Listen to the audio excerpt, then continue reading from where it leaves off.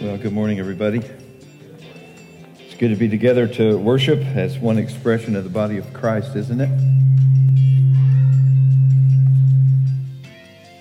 Sorry about that.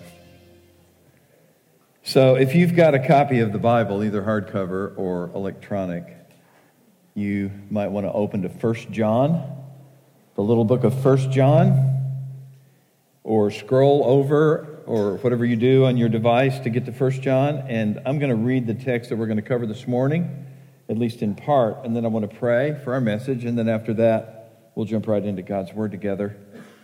So follow along. I'm going to start reading in 1 John chapter 1, verse 9, and I'm going to read through chapter 2, verse 2. So, little section of verses filled with God's truth for us today. So follow along and let's read. 1 John chapter 1, verse 9, if we confess our sins, He is faithful and righteous to forgive us our sins and to cleanse us from all unrighteousness. If we say that we have not sinned, we make Him a liar, and His word is not in us. My little children, I am writing these things to you so that you may not sin. And if anyone sins, we have an advocate with the Father, Jesus Christ the righteous. And He Himself is the propitiation for our sins, and not for ours only, but also for those of the whole world. The word of the Lord, may He bless His word to our hearts. Join with me. Let's ask God to bless our time as we look into His word a little bit more deeply, and then we'll get right into our message for today. Heavenly Father, we thank You once again that we can come together. We thank You that You have blessed us to live in a nation and a state and a county and a city where we can gather together as one expression of Christ's church for the purpose of worshiping You, praising You, proclaiming Your word, fellowshipping, ministering to one another. And we do so freely because You've granted us freedom. And as we're approaching Thanksgiving Day, we pray that You would help each and every one of us just be filled with thanks and give thanks back to You for the freedoms that we enjoy. Father, any of us could go downtown and pass out gospel tracts. We could go to a coffee shop and talk about Jesus. We can pray for our friends and neighbors. We can carry a Bible publicly. We can share Your truth with other people. We can invite people to come to worship with us here at the church. All of those freedoms are because You've blessed us, and all of those freedoms we're thankful for. And so fill us with thanksgiving as we approach Thanksgiving Day. There are so many other things that we could be thankful for. We are thankful most of all for Your Son, Jesus Christ our Lord. You sent Him into the world, and He came willingly. He walked in the midst of sinful people. He got His feet dirty, His hands dirty. He ministered to the sick, to the dying, to the dead, to the lepers, to those that are broken by sin. He was tempted in every point like we are, yet He didn't sin. And then He allowed Himself to be nailed to a Roman cross for the express purpose of bringing salvation and forgiveness of sin, so that whoever believes in Him will not perish but have everlasting life. For that we're thankful. Help us give You thanks and praise this Thanksgiving season, just for Jesus, for what He's done for us. Give us grace to thank each other for what we each mean in each of our lives. Father, we just pray that this Thanksgiving season will be a time where we as Your people bless Your name and forget not Your benefits. Father, we also want to remember a conflict that's going on in our world. There's a huge conflict going on between Israel and Hamas, and in the north, Israel and Hezbollah. And the nations that have power are talking and threatening. And all the while, there's this hot war happening where people are losing their lives all the time, every day, maybe every moment. We just ask you, Father, in your great mercy, to put your hand on that situation and to keep the conflict from turning regional or even worldwide. We pray that you would prevent that. We pray that you would bring solution to the conflict. Father, we know that ultimately until Jesus comes back, there won't be total peace in the Middle East. So we pray for that. We pray, Lord Jesus, that you would come back. It would be nice if you came back right now and brought peace to the Middle East and peace to our world. But we pray in the meantime that you, Father, in your sovereign power, would bring this conflict to a close so that loss of life can cease, so that justice can be done. We just ask that you would do this. We pray that you would support your people, Israel. I want to pray specifically, too, for Israeli followers of Jesus Christ. I pray for my friend Guy Cohen. I pray for his wife. I pray for his congregation in Akko. I pray for other congregations like his, for Eitan Shishkov's ministry there.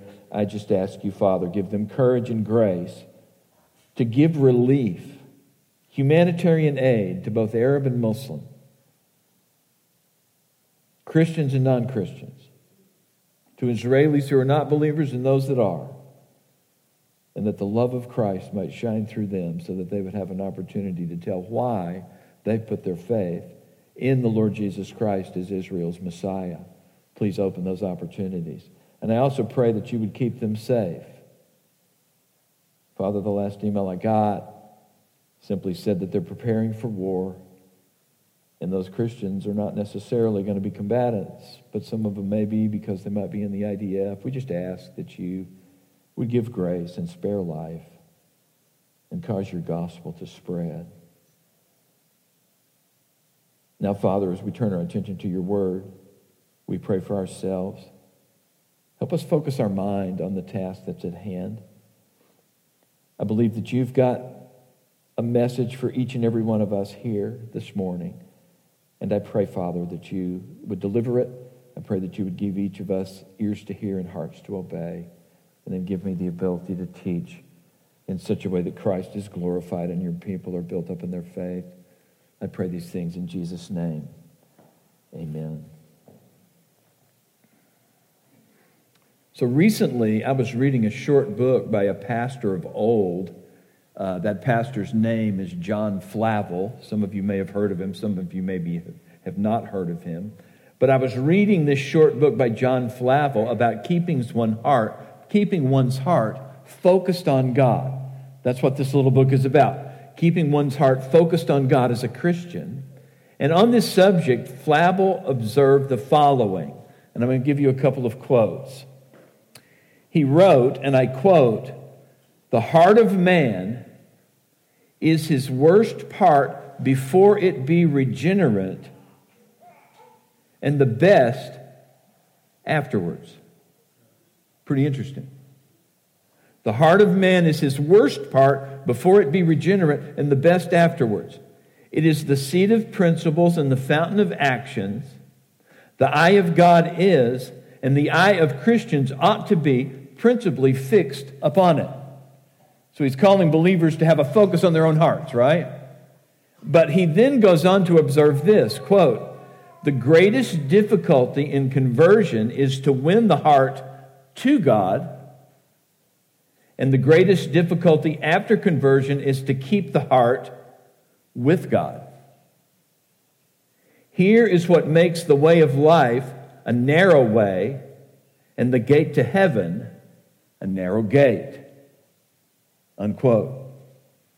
Now, anyone who has become a Christian, and all who are Christians, know that John Flavel's observation here are true. John the Apostle and the writer of 1 John, John the Apostle, knew this, and it is safe to say that realizing this, his desire was that the Christian recipients of his first little letter remained in fellowship with God and remained in fellowship with themselves as they walked in the light. And we talked a little bit about that last Sunday. But the question is, why is, after conversion, the great difficulty keeping one's heart with God? And the reason is because after we become Christians, we find that while we desire to pursue our relationship with Christ, there are actually forces that constantly militate against us and try to trip us up, making it difficult for us to do that. There are forces that constantly try and pull us back into the old sin patterns of our lives, kind of like our muscles would do if we dislocated a shoulder. Now, I don't know if you've ever dislocated a shoulder. I have 3 times. I don't want to have that happen again. But the interesting thing is your shoulder's out of joint, but the muscles that held it in place are pulling, trying to pull it back into joint. And it's really, really uncomfortable. And what happens when we're born again by the Spirit of God is that we are in fellowship with God, but that puts us out of joint with the world. And it puts us out of joint with sin, and it puts us out of joint with the old sin patterns that we walked in so easily before we came to know Christ. And this tension is what Paul references in Romans chapter 7, verse 18, where in the New King James Version it says, I know that in me, that is in my flesh, dwells no good thing. For to will is present with me, but how to perform that which is good I don't find. And we understand what he's saying. In his flesh, his fallen body, nothing good dwelt. He willed to do what was right, but how to do it, he had a hard time. And that caused a problem for him. The flesh wars against the Spirit and the Spirit against the flesh. It is a real conflict that every true Christian faces. To the extent that if and when we give in to our old sinful impulses, our fellowship with God is affected, and if we consistently give in to the old sinful impulses, our assurance of salvation is infected. But if we can effectively wage war against our flesh and the old sin patterns, then we walk in assurance, and our fellowship with God is not affected at all. And as I said before, I'll say again, if you're Christians this morning, you have firsthand experience of this particular conflict that rages in your life. And so the question then is, how do we keep our heart with God? How do we keep our heart with God? How does a Christian live their faith in such a way so as to keep their heart focused on God, so as to maintain the assurance that they belong to Christ, so as to maintain fellowship with their brothers and sisters in Christ? How do we keep our hearts with God? How do we do that? And John actually answers this question for us in the verses that I read. 1 John chapter 1, verse 9 through chapter 2, verse 2. And in these verses, he teaches us how we keep our hearts by laying down for us 3 practices which aid us in keeping our heart with God. And as we do that, it results in ongoing assurance of salvation, ongoing fellowship with our brothers and sisters in Christ, and so forth. And so what are these 3 practices? Well, I'm going to give you 3 words. When we get to each one of them, I'll build them out a little bit. But I've found that if I give a 3-word outline, for those who take notes, it makes it a lot easier for them, because they can just write those 3 words down, and they've got the outline, and then when I go into the detail, they can build it out. So here are the 3 words. The first is confess. The second is resist. And the third is rest. Pretty simple, huh? Confess, resist, and rest. So let's take these one at a time, all right? So if you're a Christian today, the first practice John teaches us, which aids us in keeping our heart with God, is confess. Confess what? Confess sin. Notice verse 9 of chapter 1. We looked at it last week. I'm going to look at it again in a little bit more detail. John wrote, if we confess our sins, He, that is God the Father, is faithful and righteous to forgive us our sins and to cleanse us from all unrighteousness. And that stands in contrast to verse 10. If we say that we have not sinned, we make him a liar and his word is not in us. And so this first practice is confess. Confess sin. Confession of sin has always been a spiritual practice which keeps God's people in fellowship with him. In fact, we might say that confession of sin could be classified as a classic spiritual discipline. And the interesting thing is, confession of sin and our attitude towards sin, as I said last week, is one of the marks of a true believer versus someone that's not in Christ. We know that we're Christians because our attitude towards sin changed when we became a Christian. And so confession is kind of the outflow of that. And we talked about that already. But confession of sin, as I said, is a classic spiritual discipline. While the refusal to confess sin actually destroys fellowship with God, or it indicates that we've never been brought into fellowship with God in the first place. And so, let me give you some examples about how confession of sin has always been a practice among the people of God. And how confession of sin maintains fellowship, a refusal to confess breaks fellowship with God. If you go all the way back to Genesis chapter 4, verse 9 to 11, you have a negative example of this. Now, in Genesis chapter 4, we've got the story of Cain and his brother Abel. And we know that Cain was jealous of Abel, and so Cain murdered Abel. So when you get down to Genesis chapter 4 and verse 9, the Lord God is interrogating Cain. And he asks him a question, "Where is your brother Abel?" Now that was an opportunity for Cain to make a good confession. He could have said, "Well, my brother Abel's not here because, Lord, I killed him." That's not what he did. He basically said, "I don't know. Am I my brother's keeper?" And so what happens there is that when given an opportunity to come clean with God, and God, by the way, already knew that Cain had killed Abel, Cain chose not to. And the Lord basically said, "Your brother's blood cries to me from the ground." And at that point, he pronounces a curse on Cain. And so Cain, refusing to confess, is cursed and lived as a cursed man all the days of his life. That's Genesis chapter 4. You can read it for yourself. And so, as I said, a refusal to confess sin destroys fellowship with God, and it can even bring us total alienation from God as it did from Cain. Now, here's some positive examples from the Old Testament.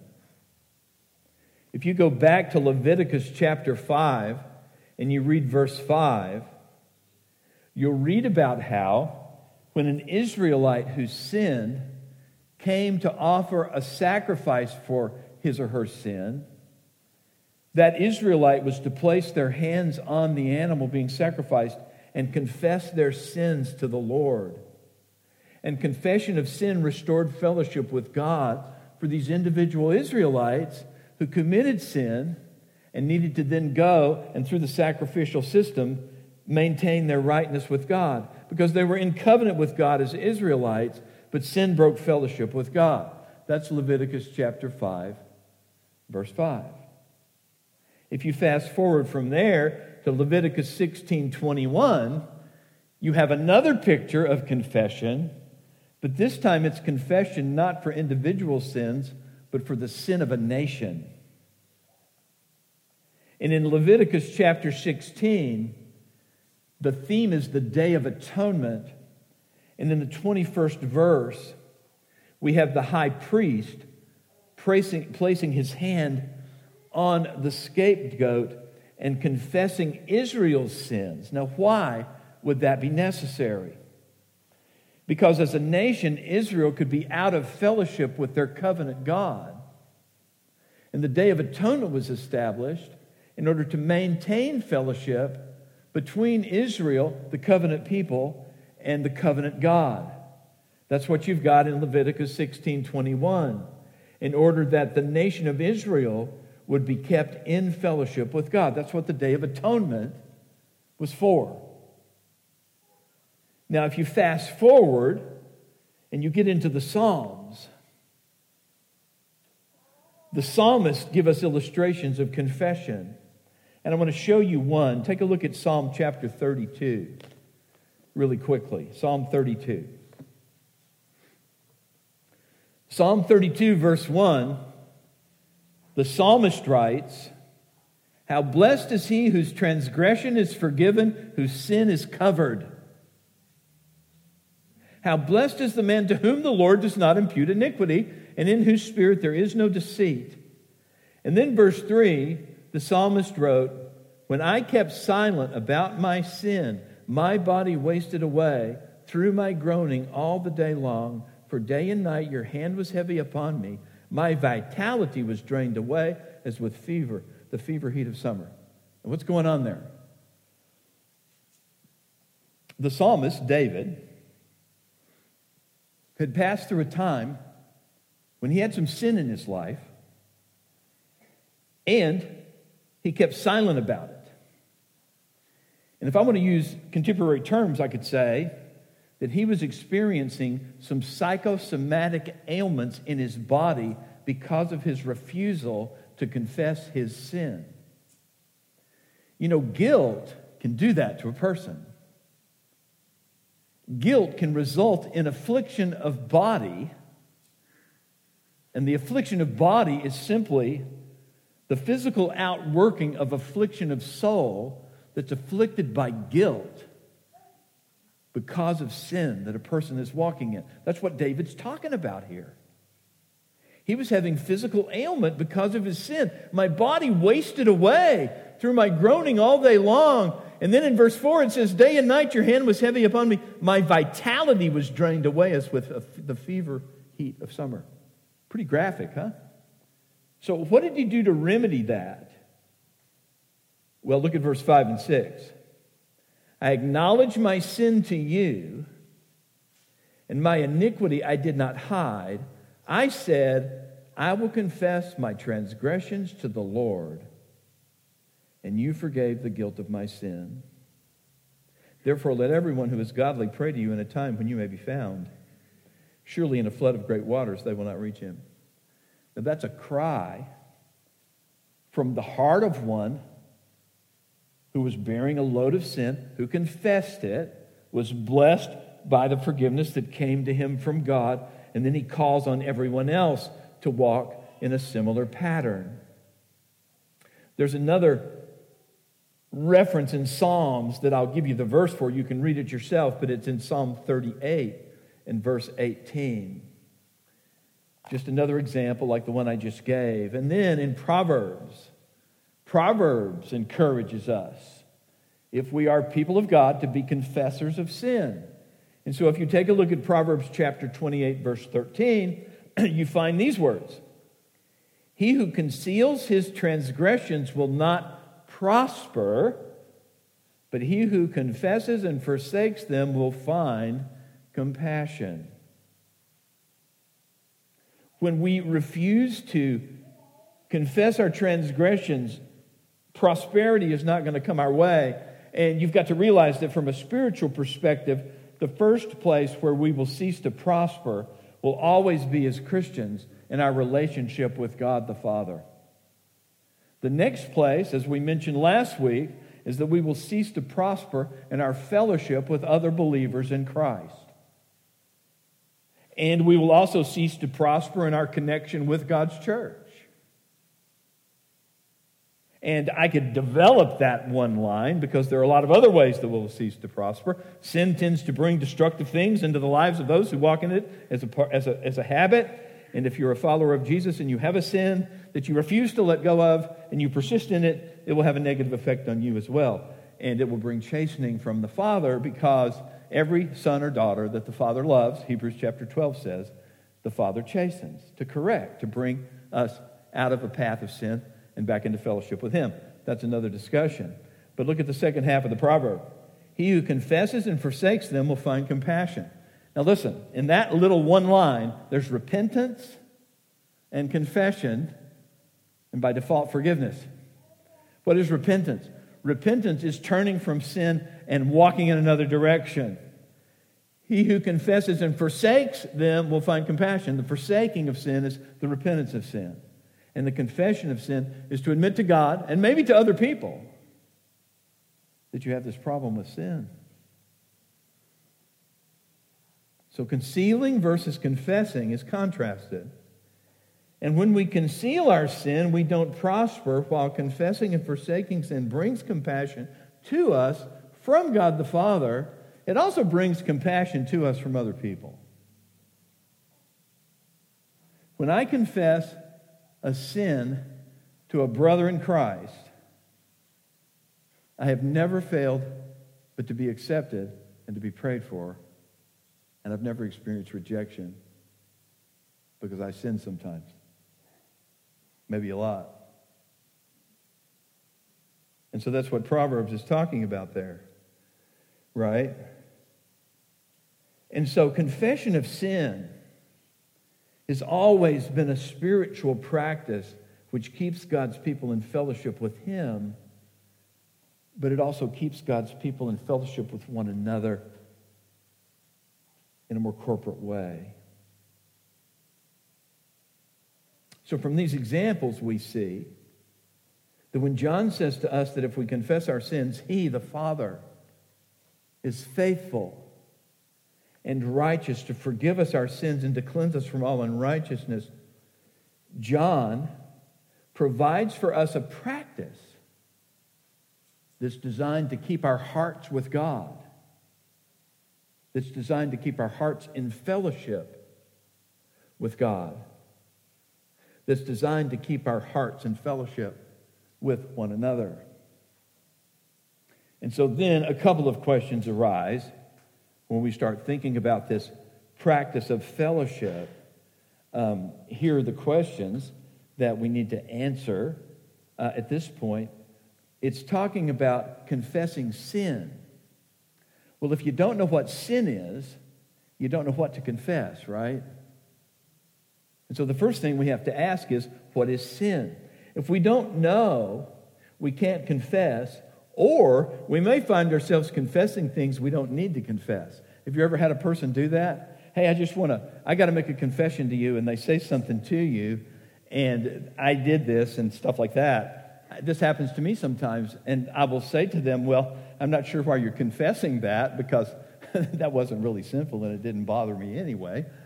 Do you understand what I'm saying? Sometimes people with an oversensitive conscience can be confessing things they don't need to confess. And then brothers or sisters with a conscience that's not been tuned to the Word might not know what to confess. So what is sin? That's the first question. Now here's the second question. When John says if we confess our sins, He's faithful and righteous to forgive us our sins and to cleanse us from all unrighteousness, how do we go about that? How should that take place in real life? Should we confess publicly? Privately? Only to God? To God and others? Only to others? And so those are two foundational questions if we want to be found to be people who are practicing what John says in that 9th verse of chapter 1. And so let's take these two questions one at a time. What is sin? Well, if you look over to 1 John chapter 3 and verse 4, we have a very simple definition of what sin is. That verse, chapter 3, verse 4 of 1 John says, everyone who practices sin also practices lawlessness. And then it says sin is lawlessness. So sin is when we live contrary to the law of God. It's very simple. So that's a simple definition off the pages of Scripture.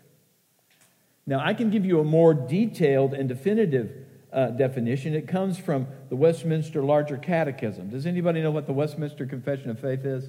If you do, kind of slip up your hand. If you don't know, it doesn't matter. How about the London Baptist Confession of Faith of 1689? Have you ever heard of that? Probably not. Nobody's raising their hands. A couple of people have. Well, listen, these are confessions of faith or catechisms that come from days gone by. And the catechism was a teaching tool that was really designed to disciple new believers or children. And so the Westminster Confession of Faith became the doctrinal standards of the Reformed churches in England, particularly the Presbyterian Church in Scotland. And the longer and shorter catechism were teaching tools that were designed to help parents or pastors disciple believers in the faith. So, for example, the shorter catechism, the first question is, what is the sole purpose of man? And the answer is, man's sole purpose is to glorify God and to enjoy Him forever. That's the first question of the shorter catechism. Now, in the larger catechism, question 24 is, what is sin? What is sin?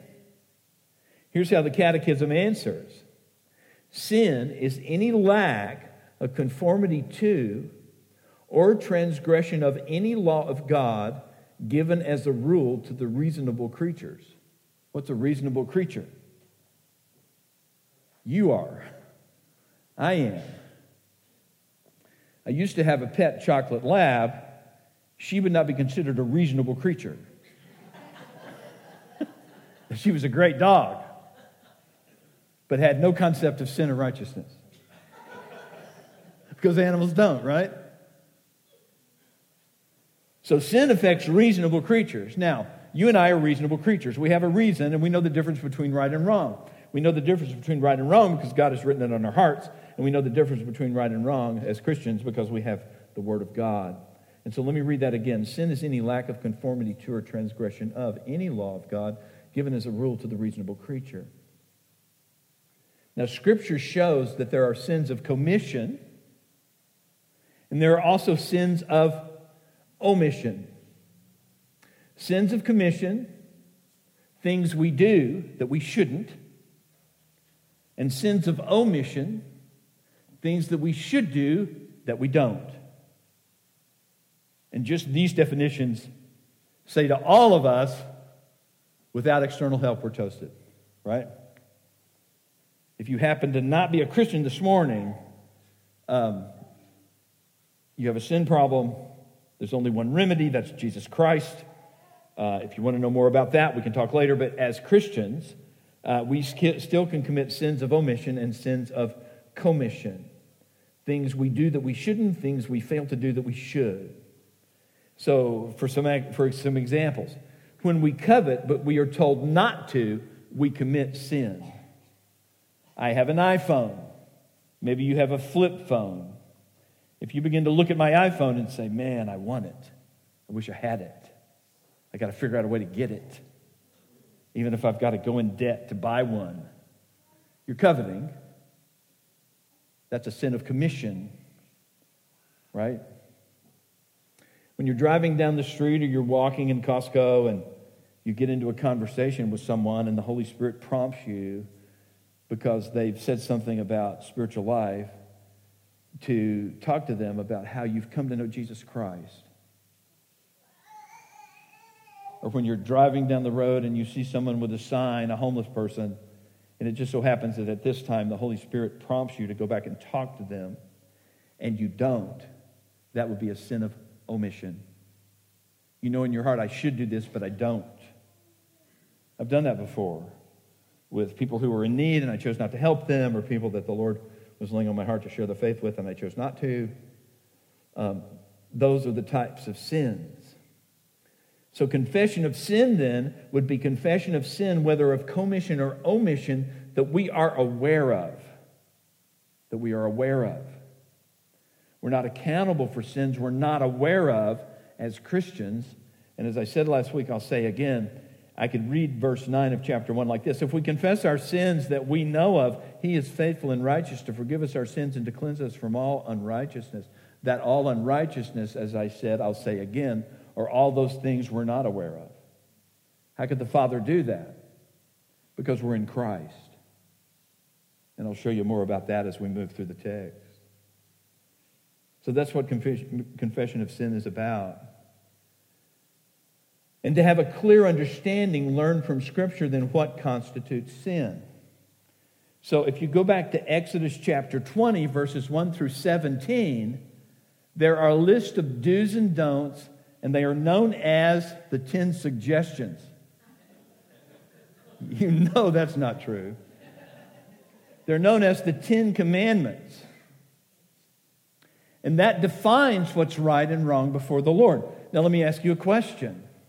If I were to ask you to recite for me the 10 commandments as an individual Christian, can you do it?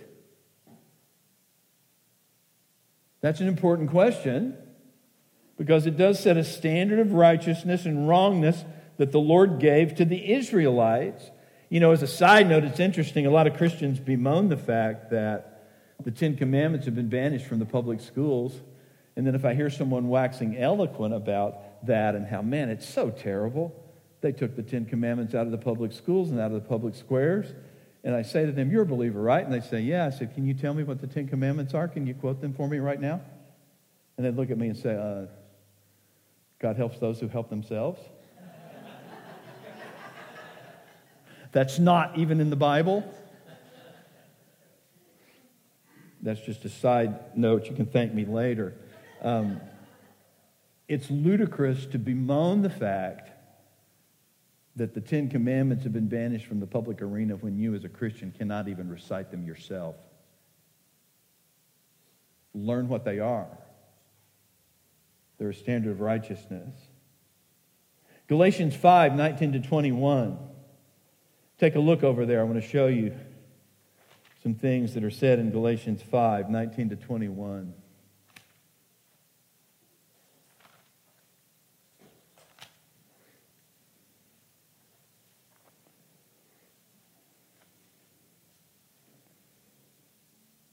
Verse 16 in Galatians 5, Paul wrote, I say, walk by the Spirit, and you will not carry out the desires of the flesh. If you walk by the Spirit, the fruits of the Spirit that we sung about earlier, which are in verse 22 and 23, will begin to be more and more characteristic of you. I say, walk by the Spirit, and you will not carry out the desires of the flesh.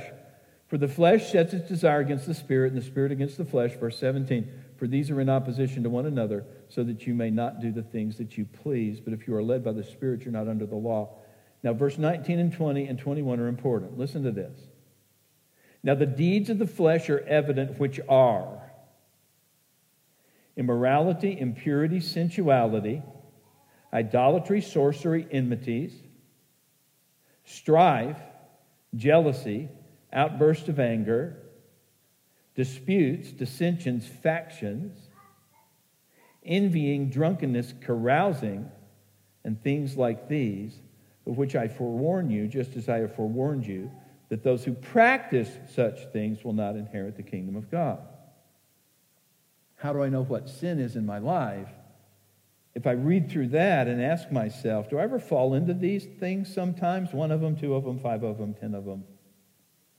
Then that would tell me that I've got something that I need to confess as a Christian. Because walking in sin as a Christian affects my fellowship with God and affects my fellowship with other believers. Look back to 1 Corinthians chapter 6. 1 Corinthians chapter 6, starting in verse 9. Or do you not know that the unrighteous will not inherit the kingdom of God? Do not be deceived. Now what Paul's going to do is that he lists actions, activities, and attitudes that are considered by God unrighteous. Right? Here they come. Do not be deceived, neither fornicators, nor idolaters, nor adulterers, nor effeminate, nor homosexuals, nor thieves, nor covetous, nor drunkards, nor revilers, nor swindlers will inherit the kingdom of God. Such were some of you, verse 11, but you were washed, but you were sanctified, but you were justified in the name of the Lord Jesus Christ and in the Spirit of our God. And when we take that text and we take it as a whole, it says something to those that are not Christians. Any and all of those activities or things like those things are things considered unrighteous before a holy God. And so if you are not a believer and that's your sin pattern, all that does is that it says to you that you need a Savior to deliver you from the power of that one or multiple sins that you're struggling with. That's if you're not a Christian. What if you are a Christian? Well, Paul says, such were some of you, but now you've been washed, justified, sanctified by the power of our God. And what that means is the penalty for those types of sins we don't bear anymore because Jesus Christ died and rose again, paying the penalty for our sins, so that through faith in Christ, we've been made right with God. But if one or more of those things listed as unrighteousness was a pattern of sin before you became a Christian, it can raise its head again and try to pull you back into practicing it. And sometimes it succeeds. So what do you do if it succeeds? That would be something that you need to confess. Right? And so these are examples of how we know what sinful activity or attitudes are. To really walk in this and develop the discipline of confession, we can pray with the psalmist the request in Psalm 139, 23 and 24. Are you familiar with what that is? Let me read it to you really quickly. Psalm 139, the psalmist ends with a prayer, and that prayer is a prayer that periodically any wise Christian will practice. Periodically, I practice it, and it's designed to keep me in tune with things that I may be walking in that are displeasing to God. Search me, O God, and know my heart. Try me and know my anxious thoughts, and see if there be any hurtful way in me, and lead me in the everlasting way. You want to know what the sin patterns are in your life that the Father would have you be confessing, even though you're a Christian already? Begin to pray this prayer. Search me, O God, and know my heart. You know what? Our hearts, even though we are born again, can trick us really easily. Search me, O God, and know my heart. Try me and know my anxious thoughts. See if there be any hurtful or harmful way in me. Show me who I am. Keep me in touch with who I really am all the time. I know I belong to you. I have faith in the Lord Jesus Christ, but I don't live my faith out perfectly. Search me, because I want to maintain fellowship with you, and I don't want my fellowship with you to be broken. Here's another example. How many of you know the Lord's Prayer? Our Father who art in heaven, hallowed be your name. May your kingdom come, may your will be done on earth as it is in heaven. Give us this day our daily bread, and forgive us our trespasses as we forgive those who trespass against us. Are you aware of people that maybe you trespassed against? Sometimes you are, sometimes maybe not. But you know, in praying this, the Lord can actually use it if you ask Him, Father, I don't want to have any open-ended issues with anybody. And so if there's someone that I'm not forgiving who's trespassed against me, can you reveal it to me? Sometimes the Father does. Let me give you a personal example. In praying this, I actually was asking God to reveal to me if there was anyone that I was withholding forgiveness from. And you say, well, if you're withholding forgiveness from somebody, you know it. Well, yeah, you do initially. But you know, the thing about it is, if you continue to withhold forgiveness from somebody, there can come a point where your heart kind of crusts over and you deny it and you push it aside. And then once you're into that denial phase, you can kind of turn your back on it and ignore it, right? And so I would pray and ask the Father to reveal to me, is there anybody that I'm withholding forgiveness from? You know what was interesting? two names of people that I had not forgiven came to mind. Two men. What was the issue? Both of them had left our church. It wasn't they had left West Hills. People leave churches all the time. It's the way they left. It was the way they left. And the way I framed it to my friends about one of them is, after being pled with to stay, he kicked us in the chest verbally and walked out the door.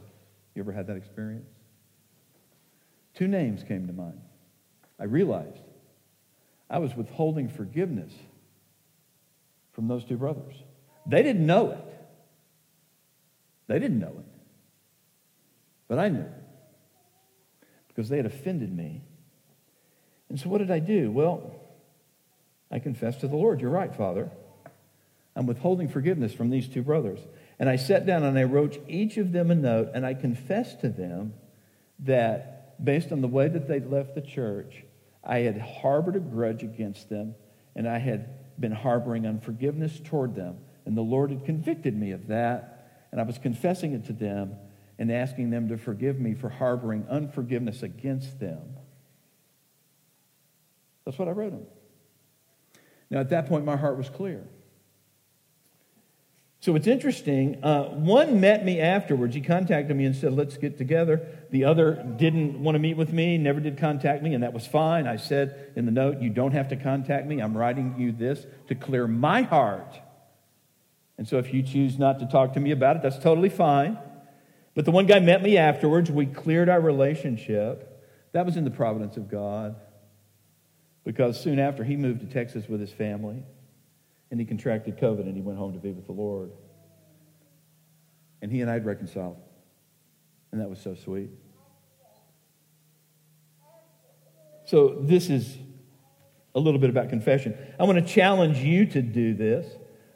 This is going to get personal now. In light of the troubles that have happened at Grace Bible Church over the years, is there anyone that formerly was here that's not, that you harbor unforgiveness toward? Ask the Lord to show you. Pray about it. Seek His face. Maybe they wronged you. If they wronged you, go and tell them their fault between you and them alone. Or maybe they didn't, but you're just upset that they left and you harbor unforgiveness. Pray about it, and as the Lord reveals what He reveals, if He reveals anything, then follow through and confess that to the Father and extend forgiveness. Now, knowing what sin is, we should ask, how do we confess? Publicly, privately, to others, to God alone? Let me give you this and then we'll close. As a general rule, secret heart sin should be confessed to God alone. That's what Psalm 32, 5, and 6 talks about. So if you have a secret heart sin, you don't need to stand up and say it to everybody. Confess it to God alone. Sins against people should be confessed to God as well as to the person sinned against. And that's what Matthew chapter 5, 23 to 24 addresses. What about public sins? Public sins should be confessed to God and confessed publicly. And the best biblical example of a public confession is when you read Psalm 51. You know what Psalm 51 is? Psalm 51 is David's confession of his sin with Bathsheba that involved adultery, conspiracy to murder, and it resulted in the death of an innocent man. And that's what Psalm 51 is about. Did David confess publicly when he was here on this earth? Well, he wrote Psalm 51. It found its way into the hymn book of Israel. And David has been confessing that sin publicly for 2 millennia plus to everybody that reads of that particular sin. Finally, corporate sin should be confessed to God, either individually or corporately. And I'll give you a couple of references that you can look up on your own. Daniel chapter 9, verse 20 is an example of the prophet Daniel confessing the sins of his people to God. And as he confessed the sins of his people to God, God gave him revelation about what was going to happen to his people Israel from the time of the captivity moving forward. Now, we don't confess the sins of our people because we want to get some special revelation. But we confess the sins of our people so that God might have mercy on our nation. Nehemiah chapter 9, verse 2 is an example of a whole gathering of Israelites confessing corporately the corporate sins of Israel that had brought about the captivity. And the people in Nehemiah were those who had come back from the captivity, and they found themselves in the land. And they confessed the sins of their fathers because they did not want to go into captivity anymore. Confession of sin is the first practice John gives to us in order to keep our hearts with God. In order to continue to enjoy fellowship with God and to continue to have assurance of our salvation and fellowship with one another. For a mark of a true Christian's faith is always seen in one's attitude towards sin. So if you're a Christian, by God's grace, develop a robust practice of personal confession if you haven't done so already. Now, there are two more practices designed to aid us in keeping our hearts with God. And I'm going to have to cover those week after next, but let me give them to you really quickly. The first one is in 1 John 2, verse 1. And the word that I gave to that one was resist. My little children, I'm writing these things to you so that you may not sin. That should be the goal of every Christian life. It's not to sin anymore. Come week after next, and I'll unpack that. What's the second one? If anyone sins, we have an advocate with the Father, Jesus Christ the righteous, and he himself is a propitiation for our sins, and not for ours only, but also for those of the whole world. And the word that goes with that principle is rest. So here are the three principles to keep our hearts. Confess, resist, rest. And as we walk in those truths, our hearts will stay with God. We'll cover those other two week after next. Let's pray. Heavenly Father, we want to thank you that we could be together and sing praises to you and remember some of the great things you've done. We thank you that we have opportunity also to love each other and to minister to one another and to use our gifts to serve one another. We thank you that we could go through that section of Scripture and just unpack this whole thing about confessing sin. My prayer now is that you would seal these truths to each of our hearts. I pray for myself and also my brothers and sisters that you would help all of us to continue building a robust discipline of confession of sin so that we maintain fellowship with you and keep our hearts focused on you and maintain fellowship with one another. I also want to pray for the congregation here. I know that there has been much trouble over the years. I just ask that you would help the congregation that was here when those troubles took place to be humble. And if there's any remaining unforgiveness, that you would give grace that might be dealt with.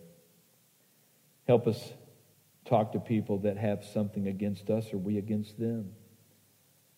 And as we confess, fill us with your Spirit and empower your church to be all the church is intended to be. We pray this in Jesus' name. Amen. So I would like to close us with some verses out of Jude.